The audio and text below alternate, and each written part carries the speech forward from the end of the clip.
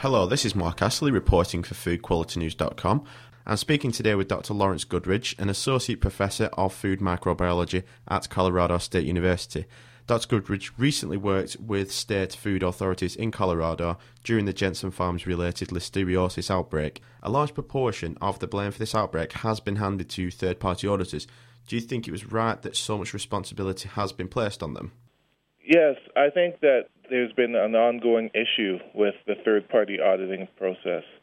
We have auditors who are well-trained and auditors who are not well-trained, and there's no training process or regulatory process in order to become a third-party auditor. And so I think when the growers bring a third-party auditor in, they expect them to inspect their process and tell them whether it's safe or not. Whereas the third-party auditors tend to come in and do a generic walkthrough with checklists and such that are not necessarily specific to the commodity that's being produced.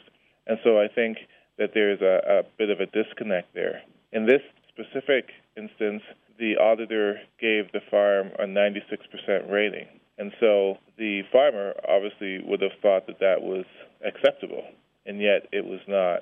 And so I encourage the farmers and the growers and the processors to all take an active role in determining their own food safety risks and not to rely on third-party auditors.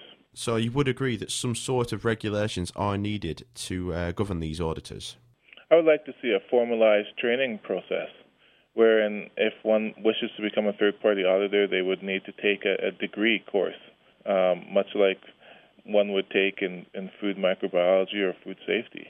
And the other thing that I'd like to see is commodity-specific auditing. So if one goes to a cantaloupe facility, they should have intimate knowledge of the cantaloupe production process, as opposed to someone who may have a general food safety degree but does not know the specifics of the commodity that they're auditing.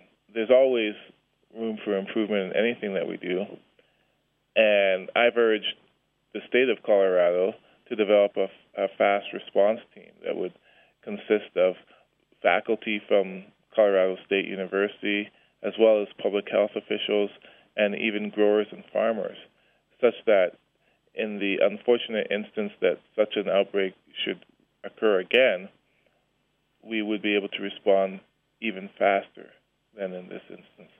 What lessons have been learned from the outbreak? The outbreak has happened. There's nothing we can do to go back and change that, but it would be very unfortunate if we didn't take any lessons away from this.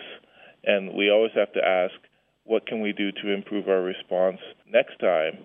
And what can we do with respect to education of growers and producers to ensure that we've taken all of the steps that would reduce the chance of these outbreaks occurring in the future? Thank you for your time, Dr. Goodridge. This is Mark Astley reporting for foodqualitynews.com.